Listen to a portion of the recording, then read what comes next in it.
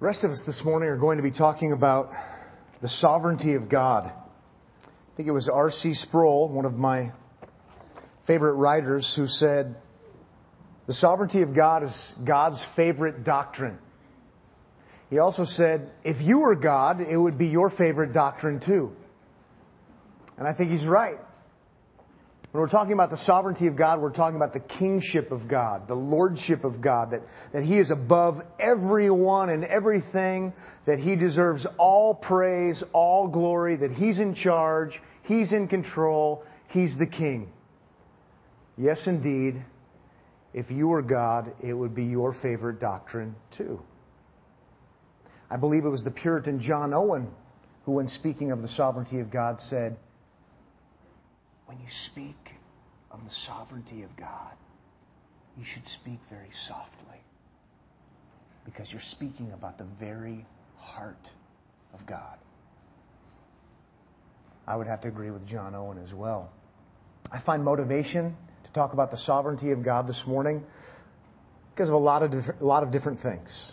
I'm motivated to talk about the sovereignty of God because some of you don't know what it is. That's motivating for me. I'm motivated to talk about the sovereignty of God because I know that some of you have never heard a sermon on the sovereignty of God. Much less heard it emphasized in sermons on other things. I'm motivated to talk about the sovereignty of God because I think way too often we either ignore it, deny it, or maybe worst of all, we marginalize it. And we end up marginalizing God. I think the most controversy I've ever created, ever in my life that I know of, is when I spoke on the sovereignty of God at a Christian institution not that long ago. We went verse by verse by verse by verse by verse, just like we'll do today. Seeing all over the place that God is number one, God is in charge, and God does whatever He wants to do because He's God. And I literally had people asking me, if I found this in a book somewhere or if I just came up with it on my own. I couldn't believe it. I was flabbergasted.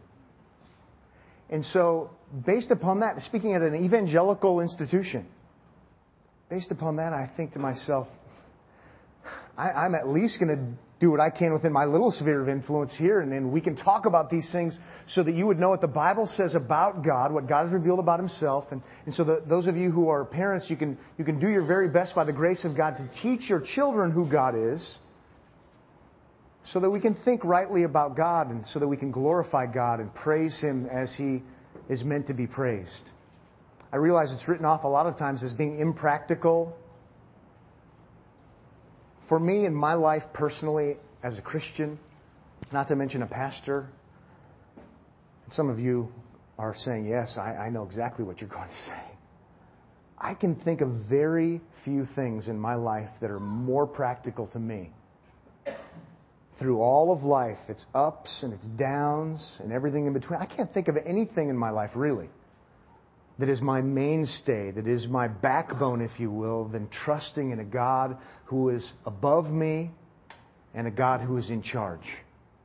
I can't think of anything that elicits my praise and my personal worship to this great God more than my belief based upon the Scripture that God is God and I am not, and He is in charge. He's sovereign. He's the King. And so we'll look at the sovereignty of God this morning. We no doubt will not get done. I already tried that in one service and failed miserably. So for the next 2 weeks, we'll talk about the sovereignty of God. We're going to be all over the place. Usually we try to be in one place in the Bible, at least on a steady basis. We'll be all over the place. Don't let that be intimidating to you if you're new to the Bible. Just listen. I had one mentor, one teacher who used to say when we come into his class, men, it's time to get out the WD-40.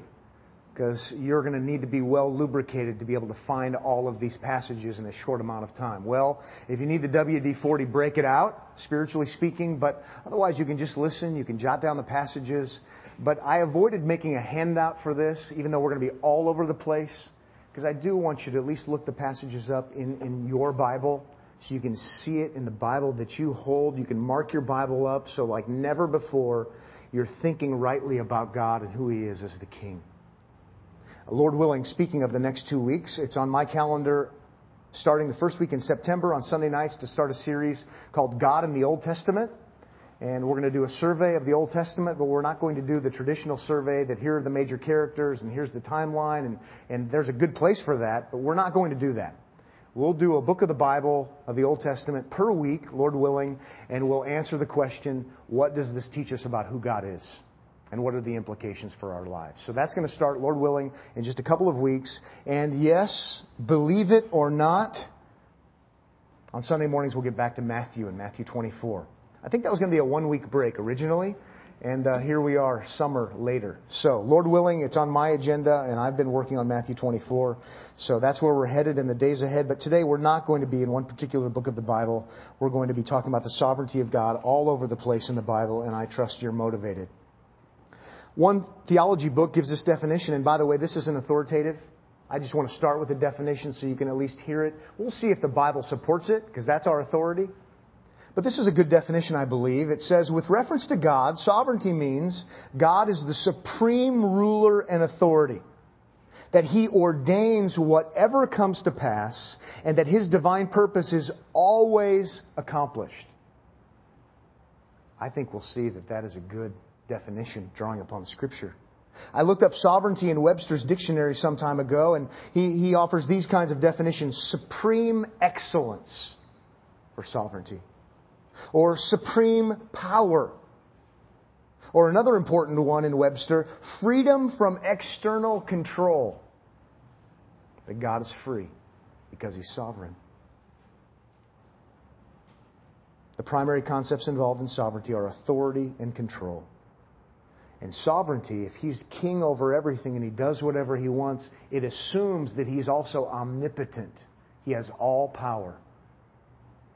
Well, let's begin looking at the Scriptures. Let's start with what I'll call the sovereignty of God defended. Let's just look at it, sort of a 30,000-foot view of the big picture of Scripture and see that the Bible does talk about the sovereignty of God. Let's start with a passage that we all know, even if we've never opened a Bible before. We know it even if we don't know where it is. Genesis 1:1 says, in the beginning, God, right? In the beginning, God created. That has sovereignty of God oozing out of it, doesn't it? In the beginning, that's assuming before anything, God, and in the beginning God created. And it goes on to explain He created everything. Everything that is God's creation.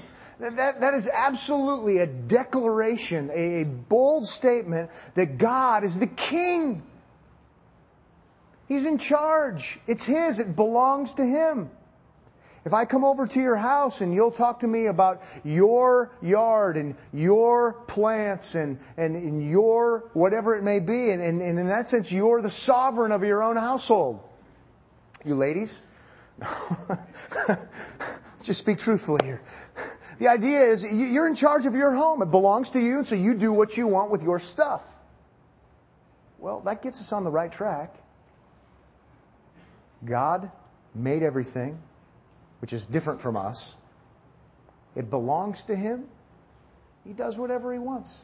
He is sovereign. No one has the right to question God about what He does with His stuff. It's all His. He made it from the very beginning, and that would include us. Well, let's look at some other passages. If you'll turn in your Bibles to Job, and then we'll look at the Psalms.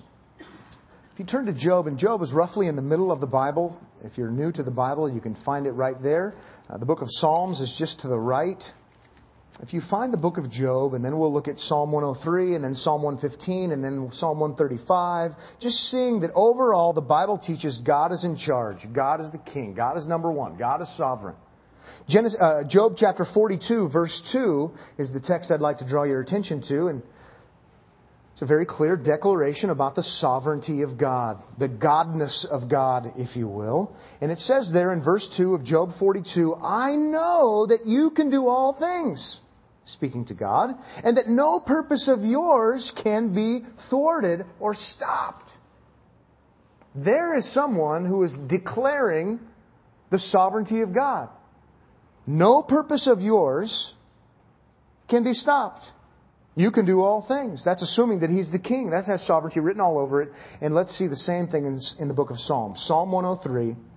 Just move over to the right, and you'll see it in Psalm 103, Psalm 115, Psalm 135. And then I'll quickly take us to a couple of passages in Isaiah.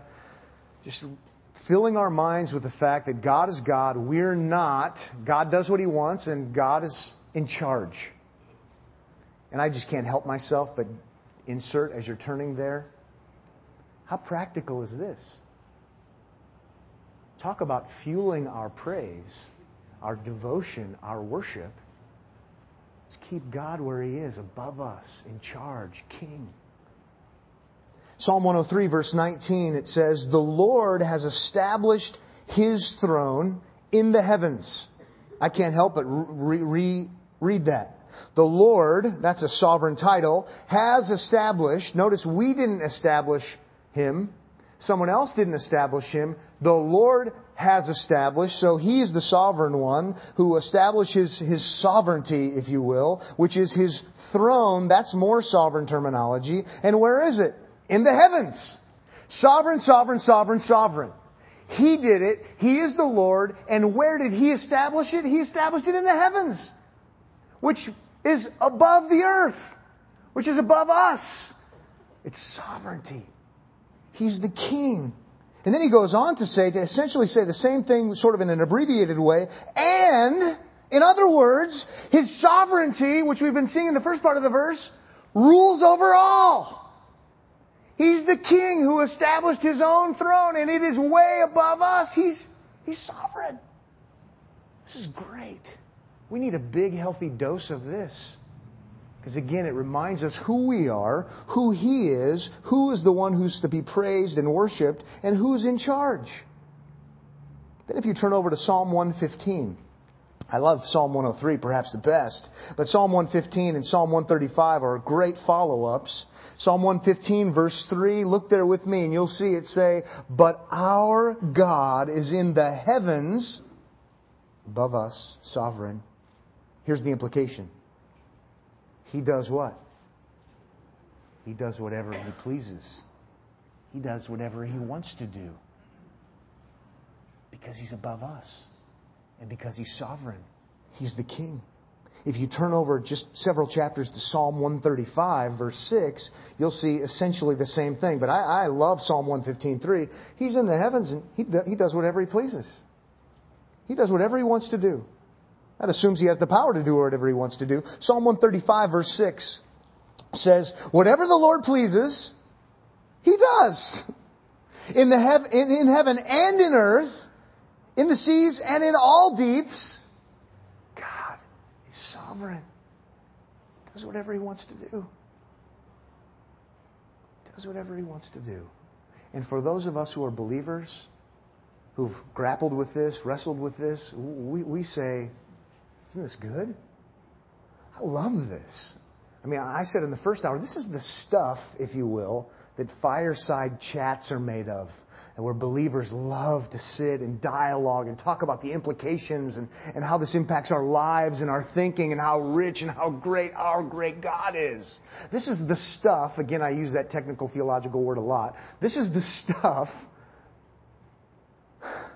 that praise is made of. I mean, stop and think about it. That we are below Him and He is above us. And He has all power and He does whatever He wants. It sounds a lot like He's God. This is who God is. Why is it? Why is it that right now, somewhere, if not in multiple places, someone is sitting in front of their computer screen working on their doctoral dissertation trying to de-God God and prove that He is not sovereign? This is crazy. But we seem to be bent on this. I suppose as unbelievers, I understand that. I want to be God. I want to be in charge. I don't want somebody to be above me and tell me what to think and tell me what to do. I know Satan didn't like that very much. You go back to the fall in the garden. Adam and Eve didn't like it very much either. But we as Christians, we're acknowledging God for who God is. We're against the de-godding of God. Because we want to know who God really is as He revealed Himself and worship Him as a result. That's what makes this so exciting to me. Isaiah 14. Again, I'll ask you to turn there. Eventually we'll start running out of time and I'll just start reading passages, I suppose. But if you're in the book of Psalms, you just work your way to the right to the Proverbs and a couple of small books, and then you'll find Isaiah. Isaiah 14, and then I'll read Isaiah 46. You can see it in Isaiah 55. Isaiah 14 verse 24 says, "The Lord of hosts has sworn, saying," verse 24, "Surely, just as I have intended, so it has happened. And just as I have planned, so it will stand." He's sovereign. Drop down to verse 27. For the Lord of hosts has planned, and who can frustrate it? What's the answer? Nobody can. It's impossible because of who He is as the sovereign one. And then it goes on to say, "And as for His stretched out hand, who can turn it back?" Answer, class? No one. He's sovereign. Isaiah 46 verse 9 says, "Remember the former things long past, for I am God and there is no other. I am God and there is no one like me." Sovereignty, sovereignty, sovereignty. Isaiah 46:10, declaring the end from the beginning. And from ancient times, things which have not been done, saying, "My purpose will be established, and I will accomplish all my good pleasure." See, God does what He wants to do, and it always happens the way He wants it to happen. Verse 11 of Isaiah 46, "Calling a bird of prey from the east, the man of my purpose from a far country. Truly I have spoken, truly I will bring it to pass. I have planned it, surely I will do it." He's God. He's in charge. Isaiah 55:11. God's word goes, and it never returns void. It's because when He says He's going to do something, He's going to do it. Then I want you to turn to one other passage just at the 30,000-foot level, and that's 1 Timothy chapter 6 in the New Testament, if you see that, lest we think it's just an Old Testament truth. It certainly is everywhere. But if you turn to 1 Timothy chapter 6, and then we'll look at one other New Testament passage.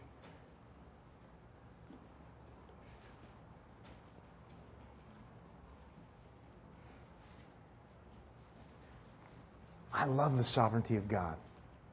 No. Cross that out. I love God. And since I love God, I love to talk about and think about and contemplate and have fellowship around who He really is. It's just sweet. It's magnificent. It's interesting, though, as an aside, as you're turning there or you're just waiting for me to get there.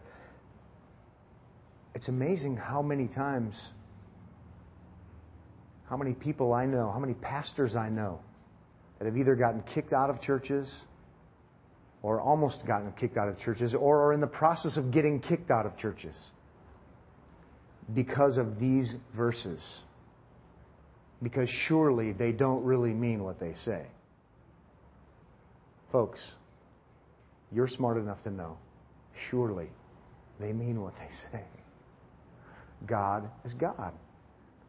Why is this controversial? He's God. If this isn't true, why don't we sing praises to ourselves? It would make a lot more sense. He's God. He's in charge. He does whatever He wants to do. And when He sets His mind to do something, it always happens. 1 Timothy 6 is pretty amazing, where it says in verse 15, several words into that paragraph, it says, 1 Timothy 6:15, "He who is the blessed and only sovereign, the King of kings and Lord of lords." By the way, those statements are sovereignty statements. He's a king above every other king. He's the Lord above every other Lord, who alone possesses immortality and dwells in inapproachable light, whom no man has seen or can see. And then what do we end that with? Controversy? No. To Him be honor and eternal dominion. And then What do Christians say to the sovereignty of God? Amen, right? We say amen to that. That's the right response. It's the natural response. God is the only sovereign. He's in charge. He's above us. It's not you. It's not me. We don't take a church vote to figure this out. God is sovereign, and our only one and right and supernatural response is a Baptist response, right? Amen. That's the response. That should be your response when you hear these things. It should be my response. Now, there's something in all of us, even as redeemed individuals, that we're still struggling. We won't be exactly like Christ till we see Him one day. And there's something in all of us that we want to be sovereign. We want to be in charge.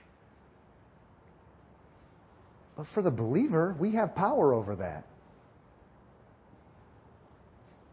We fight that. We say, no, we want God to really be God.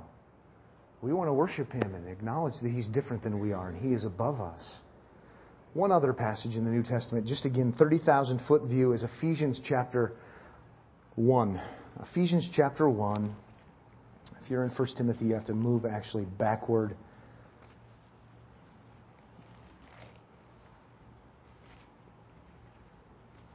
And Ephesians 1 is really clear, as if the other ones weren't. I realize we're jumping into a context here. It's unfamiliar. Right now it is, but you know what? We've studied it in detail. We're not violating anything in the context. But look with me at just that one little section in Ephesians 1:11. Who, starts with who. Can you find it there? Who, speaking of God, works all things. That's what I underlined. Who works all things after the counsel of His will. God works all things after the counsel of His will. I guess we're not to the application part, but for now, I'll just encourage you and where you sit, where you are as you're taking all of this in, to answer the question to yourself whether or not you believe that's true. The Bible says God works all things after the counsel of His will. All things. The way you answer that tells a lot about you. And really, it tells whether or not you believe in the sovereignty of God. I'm going to try my very best to just keep giving you Scripture and keep giving you God's revelation of Himself, because I want desperately for you to be able to say, I think all things there means all things there. Because that's going to be glorifying to God, and it certainly is going to give you backbone in your life to live life up times, down times, because you're clinging to not a small, emaciated, wimpy genie of a God, but a God who works all things after the counsel of His will. That's the stuff, again, to use that technical term, that strong Christian living is made out of. Read a biography of a strong Christian man or woman, and you will find a Christian man or woman who had a strong commitment to the absolute sovereignty of God. Try to find a book written by a strong Christian man or woman, missionary, let's say, who did not believe in the sovereignty of God, and I say, good luck. Using that term very carefully and on purpose. Again, this is the stuff that strong living to the glory of Jesus Christ is made of. And I want so badly as a pastor for people who are at Omaha Bible Church and beyond, for Christians, for my fellow man, for men and women and children to get this. Maybe rejecting it entirely because you're just being honest and saying, no, I don't believe in God. But if you believe in God, then you would believe in this God. Or reject this God. He works all things after the counsel of His will. Now I imagine even at that big overarching level, you've got questions in your mind. Well, if that's the case, then what about... If that's the case, then what about... And there are all kinds of questions, and I don't want to be irresponsible and not answer any of those kinds of questions. But I'm going to do my very best to avoid most of them, at least today. Because what happens too many times is we read the verse, He works all things after the counsel of His will. But you have to... I'm going to do my very best just to leave it there. And if it has to mess with us and make us uncomfortable, you know what? If it's true, it's true. Just leave it there for now. And I realize that big pill, if you will, labeled sovereignty of God in all things is sometimes tough to swallow. But Christianity is Christ's religion. He has revealed this to us. It's not ours. And so we're going to do our best to swallow it and say, Lord, I have questions, maybe.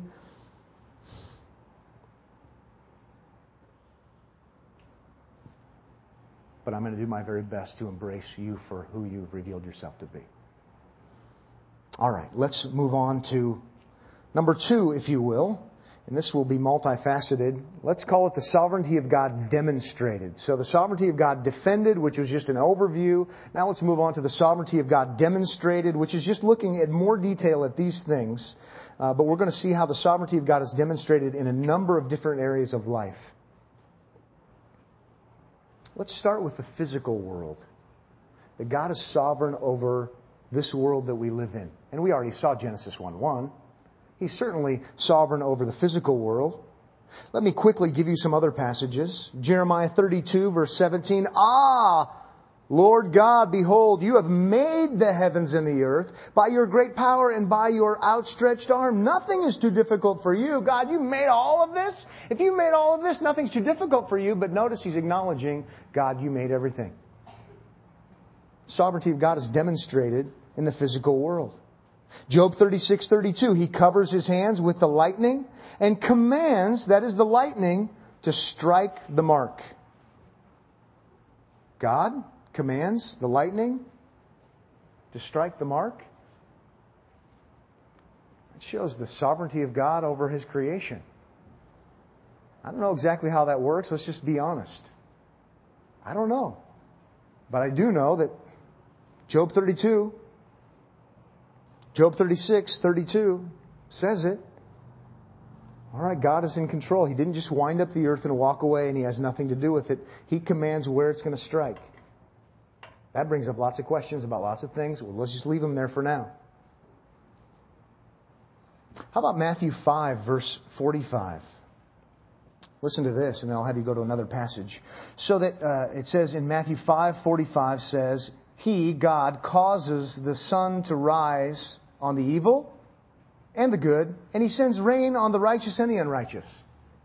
And we say that's a passage about the common grace of God. He has the sun rise on the unbeliever and the believer, and they enjoy the benefits, and the rain to fall on the believer and the unbeliever, they enjoy the benefits. But nevertheless, the point is, God is the one who is in charge of the sun. God is the one who's in charge of the rain. God is sovereign over nature. Now I'd like you to turn to Amos, if you would, which may make some of you extremely uncomfortable. Amos. Now I think the first thing that's making you uncomfortable is you don't know where Amos is. And so, go to Matthew, if you would, and then just work your way backward, let's say 10 or so books. I'm not very sure of the number of books, but if you go to Amos, and I do want you to see this. I want you to see it in your Bible, if you would. If you can't find it, look at the table of contents. We're seeing God is sovereign even over creation. And this one is just about more than some people can handle. Amos 3:6.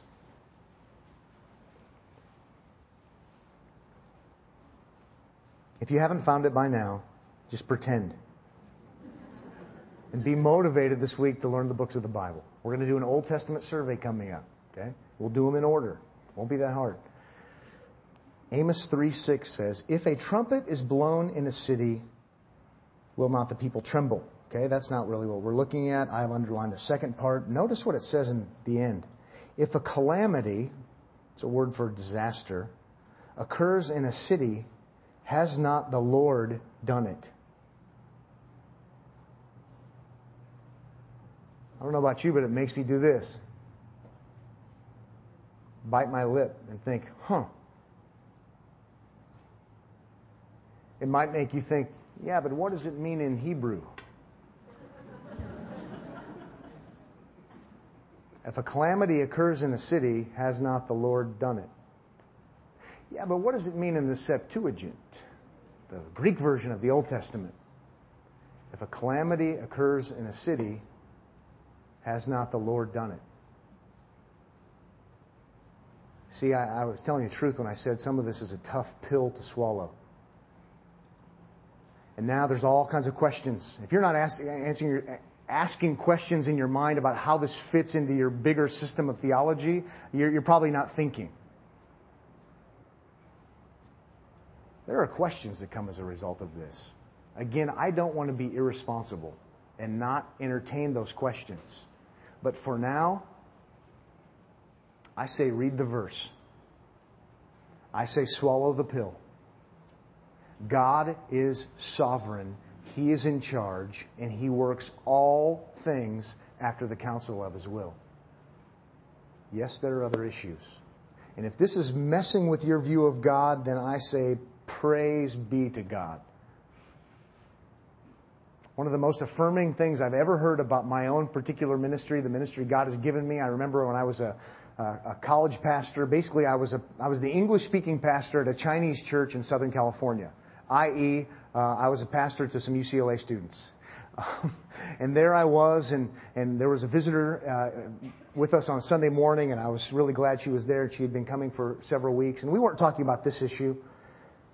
This one day, she was just bawling, and she was crying, and so we stepped outside afterward and getting ready to go to lunch and downstairs with all the other students, and I said, what's wrong?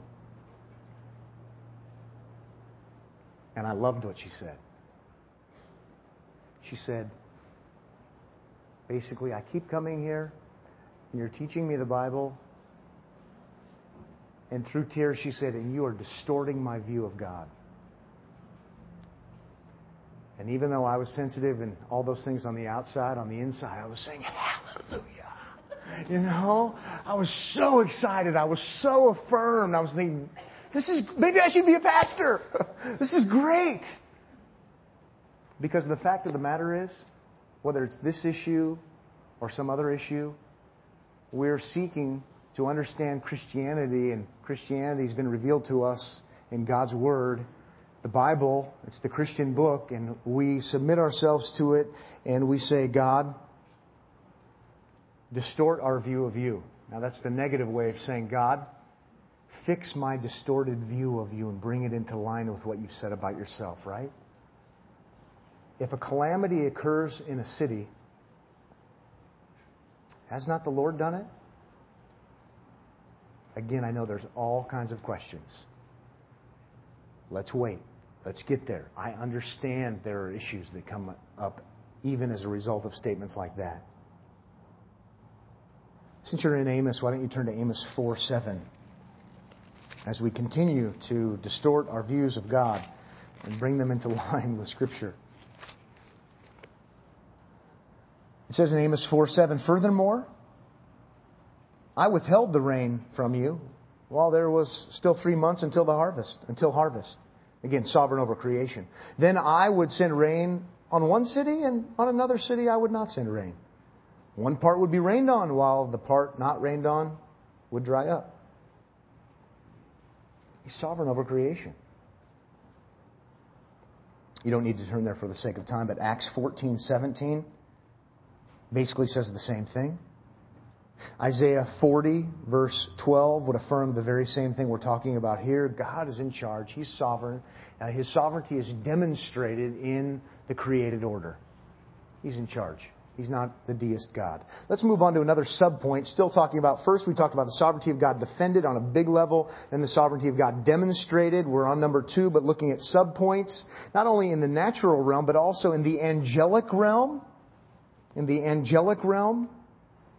You can just jot down Job chapter 2, verses 3 and 6, and there's the interchange there with Job and with God, with Satan and with God, and Satan is wanting to go after Job. And he does, in fact, but based upon whose permission? God's permission. God is sovereign in the angelic realm as well. Absolutely sovereign in the angelic realm. And when I say angelic, I mean angels and fallen angels, which would include demons. And the ruler of the demons, Satan himself. Job chapter 2. And this would be a whole other conversation to have at a different time. But just showing how practical this is. You listen to people sometimes who are really, really consumed with the spiritual warfare movement. And I believe in spiritual warfare. It's real. I believe Ephesians chapter 6 is true and applicable. But when people start moving beyond the Scriptures and it's kind of all-consuming in their life, and just listen. And what you hear is some sort of view of the sovereignty of Satan. Satan isn't sovereign. But so many times you hear people and they mean well. Like Satan's in charge? Like Satan can't be stopped unless you have some kind of special formula to go after Satan and all of these kinds of things? No, we should be clinging to the sovereignty of God. And if Satan is going to do anything, it's under the sovereign hand and control of God. There are a lot of things that Martin Luther said that I don't agree with. Some things I couldn't quote from this pulpit lest I get fired. He was a pretty crass man. But I think Martin Luther was onto something when he said, God's most devout servant is Satan. That's not a verbatim quote, but that's what he said. Now, Satan is morally accountable. He is bad. He is evil. He is wicked. He opposes God. But know for certain, God is sovereign, not Satan, and God causes all things to work together for good to those who love Him and to those who are called according to His purpose. We're going to get to that. I trust in the sovereignty of God. I don't get somehow overwhelmed by the sovereignty of Satan. He's not sovereign. Jesus Christ, Colossians tells us, is sovereign over all the angelic realm, and it exalts Christ in such a great way. Colossians 1:16, for by Him all things were created, both in the heavens and on earth, visible and invisible, whether thrones or dominions. I don't know anybody who doesn't think that's referring to the angelic realm, or rulers or authorities. All things have been created through Him and for Him, and He is before all things, and in Him all things hold together. Jesus Christ, the sovereign Savior, sovereign in the angelic realm. I'm using self-control to not say more about that now. Let's move on to another subcategory of number 2. It's the sovereignty of God demonstrated. How about in the animal kingdom, the animal realm? Turn with me, if you would, to Matthew 10. Matthew 10, let's see it in the animal realm. And I realize this is in one sense a Bible study, and it's not much of a sermon, and this is more of a lecture that belongs in the Bible Institute or whatever it is. But I'm so burdened that we don't actually know this in our Bibles that we'll take the time to do it. Let's see it in the Bible. He is sovereign. He is sovereign. He is sovereign. He is sovereign over every area of life. And now we're on the animal realm. The animal realm. Matthew 10:29. Notice what it says in 10:29. Are not 2 sparrows sold for a cent? Let me ask you, what does that mean? It means sparrows are basically worthless, right? Are not 2 sparrows sold for a cent? You get 2 for a penny. And yet, not one of them will fall to the ground apart from your Father? Worthless, almost worthless, little birds, and not a single one of them, a half-cent bird, falls down apart from your Father, God, sovereign over the animal kingdom. Sparrows are worth half a penny. I think this is why my parents let me, this little snot-nosed boy, shoot him with my Daisy Red Ryder BB gun right off the clothesline. And then I would be depressed. Have to look at the little dead bird.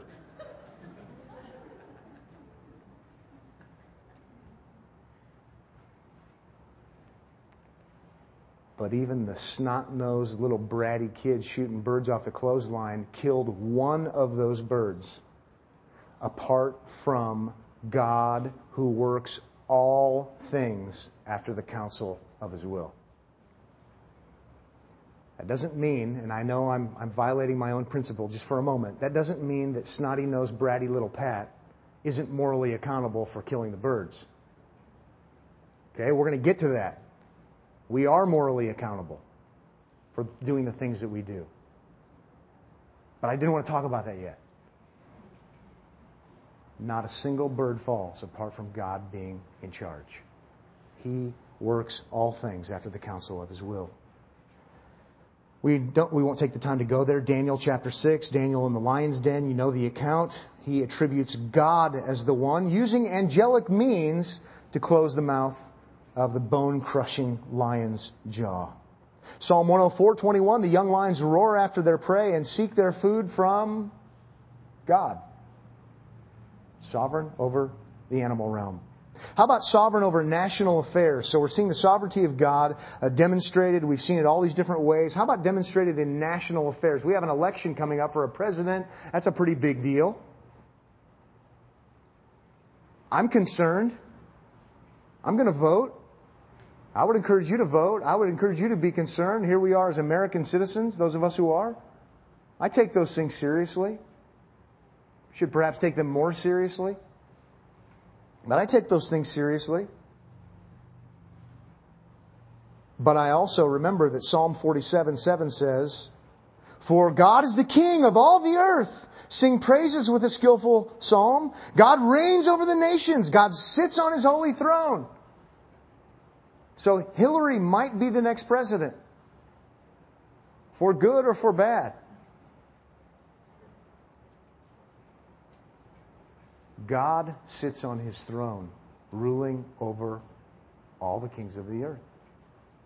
God is in charge. You know the passage, if you've been a Christian very long, Daniel 2:21.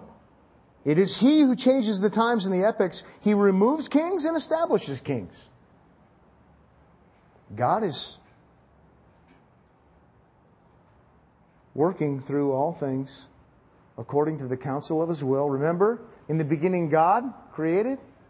Remember, God has already written the end of history. He's not just making it up as He goes. There is a plan. There is an unfolding plan, and it will ultimately come to fruition. Again, you're morally accountable, I believe, for voting, doing the right thing as a citizen. I think that person who will be president, whoever it is, morally accountable, absolutely. But the person who takes office will be in office according to the divine decree of God, whether it be as a blessing to our nation or a curse upon our nation. Make no mistake about it. And so when you're up late, glued to the TV, whether it's CNN or Fox, you fight about it. There you are. Losing sleep, and who's it going to be, and who's it going to be, and getting an ulcer, and taking Tums and Rolaids and Pepsid and all this stuff, and Don't be calling my house. I'm sleeping. To the glory of God. I did my part. I did my best. I prayed. I'm going to keep praying. But the sovereignty of God is practical. Even in our next election that we will have. Most certainly it is.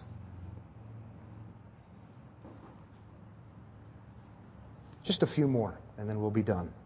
Still subpoints of the second. So we saw sovereignty of God defended, sovereignty of God demonstrated. We're seeing it demonstrated not only in national affairs. How about in let's call it human affairs? Just the things we do. I want you to look at two passages. I want you to look at James chapter 4, and then I'll quickly take you to Proverbs 16. In human affairs. Which one do you want to go to? You want to go to Proverbs? Go to Proverbs. It's easier to find. Okay? Go to Proverbs in the middle of the Bible. Psalms, then Proverbs. And as you, go to Proverbs 16.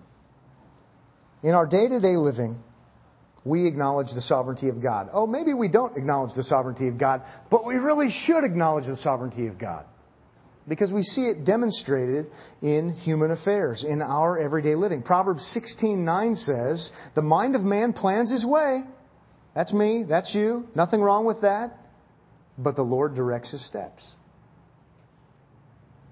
That's really straightforward. You come up with a plan, and you know what? In the end, God's plan is going to be what prevails. In the end, ultimately, God directs your steps. And how about, stay in Proverbs if you would, James expects Christians to have good enough theology to know this and act like it. No, let me even clarify that. James, the half-brother of Jesus, who would have spent personal time with him, expects you and me to believe this to such a degree, such a fundamental degree as Christians, that we would not only act like we believe God is sovereign in our lives, we would talk like we believe God is sovereign in our lives. I'll prove it to you. Just listen to James chapter 4. James 4:15, the context is people who make all these plans, and we're going to do this, we're going to do that. James 4:15, you know the passage. Instead, you ought to say, if the Lord wills, we will live and also do this or that. That's someone who's talking like they believe that God is sovereign in everyday affairs. That's why it's okay to have a plan, and it's good to have a plan. It's wise to have a plan. But you've got to have this constant attitude that even comes out in your speech, at least sometimes. It says, we're going to go to Yellowstone Park on vacation next year, if the Lord wills. You might be dead by then. I might be dead by then. We might be sick. We might be busy. We might be doing something else.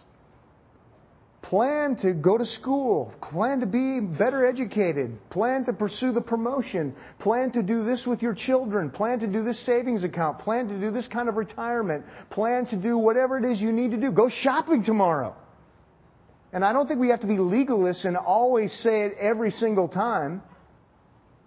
But our attitude certainly it's coming out of our mouth sometimes, Lord willing, God willing, we will do this.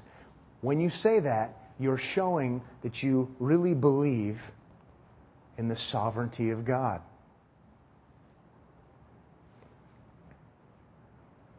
Make your plans, but acknowledge that God is sovereign. Isn't it interesting, James 4, we know it so well. I know all kinds of people who don't believe in the absolute sovereignty of God that quote James 4 all the time. When people quote James 4, they're talking like people who believe in the sovereignty of God, because it absolutely is an acknowledgement of it. Well, just a couple more of these subpoints. How about the sovereignty of God demonstrated in what I'm going to call coincidence or coincidental happenings? You're in Proverbs. Look at Proverbs 16:33. The lot is cast into the lap. For sake of current illustration, we would understand it. You roll the dice. The lot is cast into the lap. Oh, I'm hoping for good luck. Oh, come on. Come on. What do you say? Snake eyes? Or I don't know. I've never done this in my life. Whatever. I'm playing Monopoly. Come on. I want to get 2 so I can land on whatever. And whatever. You get the idea. I don't get out much. Don't play many games. But you get it. You're hoping for good luck. The lot is cast into the lap. Oh, keep reading. But its every decision is from the Lord. Coincidence? I don't believe in luck. I think people who talk about luck reveal that they have a pagan worldview. Oh, that was offensive. Now, I realize you do it and you don't really mean to say it. I realize there's probability and these things we can do through math and science. I'm not talking about that. I'm just talking about sheer luck, the luck of the draw. I don't believe in it. You go for the dice. It's every decision is from the Lord. So, when we go to a sporting event, let's just be practical for a minute here in another sense. What do you say to your kids? Good luck. That's fine if you do that. And kids, don't beat up on your parents if they say that. They mean well. They're growing too, just like I am. I say do your best. Do well. Try to win to the glory of God. Forget this outcome-based education thing. Just go out there and try. It's okay if you lose. No. Now, not in the notes. Not in the notes. Go do your best to the glory of God. I did like it the other day, and Jonathan, one of his competitors, I was standing right there, and he said, good luck. And Jonathan said, what do you mean luck? You have a small view of God or something? I don't even believe... No. You know what? I liked it that he didn't say that. He said, thank you. You too. You know what? You don't need to be a bully. You don't need to be Bible bully Christian beating everybody up over the thing. But I'm hoping that those of you who are listening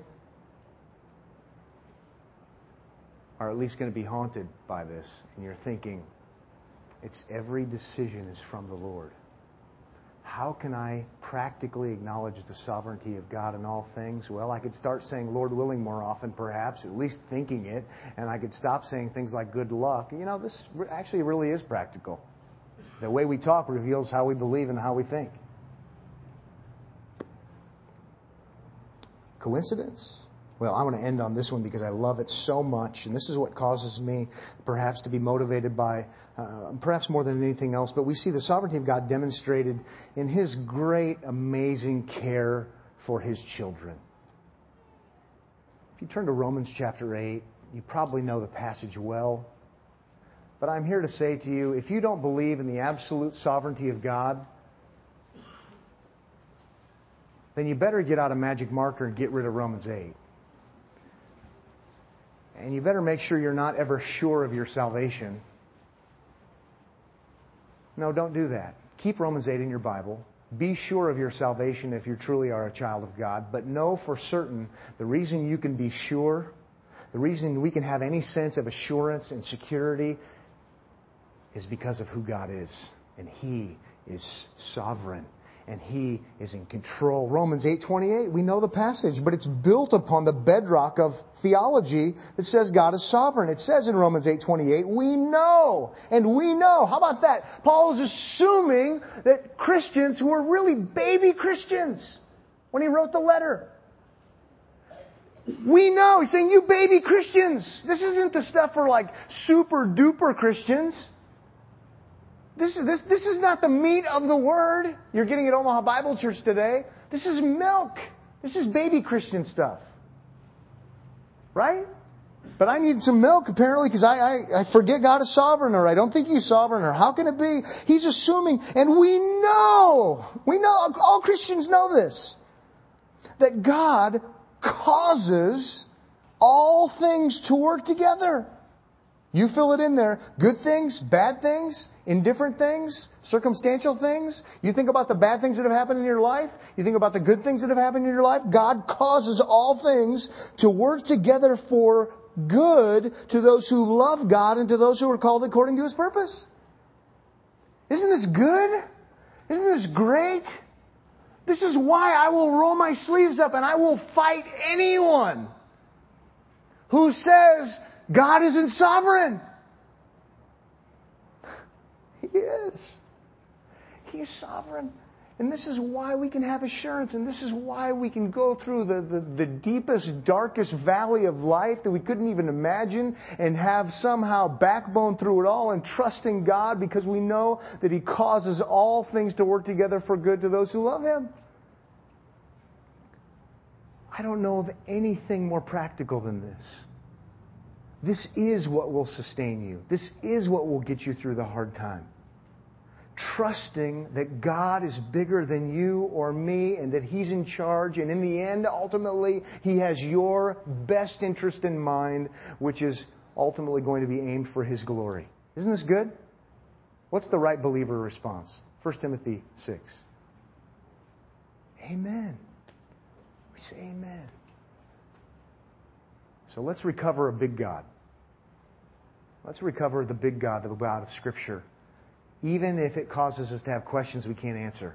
We'll look at some questions next time. Yes, we will. I promise. I know you're thinking, then how is it that God is holy if He also causes all things to work together? I know you're thinking perhaps, then does this make God the author of evil? The answer is no, and we'll get there. But leave it alone for now. And now let's pray. Father, thank you for this morning, and thank you for a great time together in your Word, looking all over the place, seeing again and again and again that you are God. And that you are supreme, you are above us, and you do, in fact, as this great and sovereign God, care for us, and you have our best interest in mind. Lord, we know these things are true only because of your great Son and your perfect sovereign plan of redemption. And so our focus is directed toward Him and lifting Him high and exalting Him. Lord, may you continue to bless us as a church. May you continue to stoke the fires in our hearts as we're impressed and more impressed and more impressed with who you are and what you've done. Lord, may it be that we can't help but talk about you and brag about you and boast in you so that believers might be encouraged and unbelievers might be repentant before you, the great sovereign one. In Jesus' name we pray. Amen.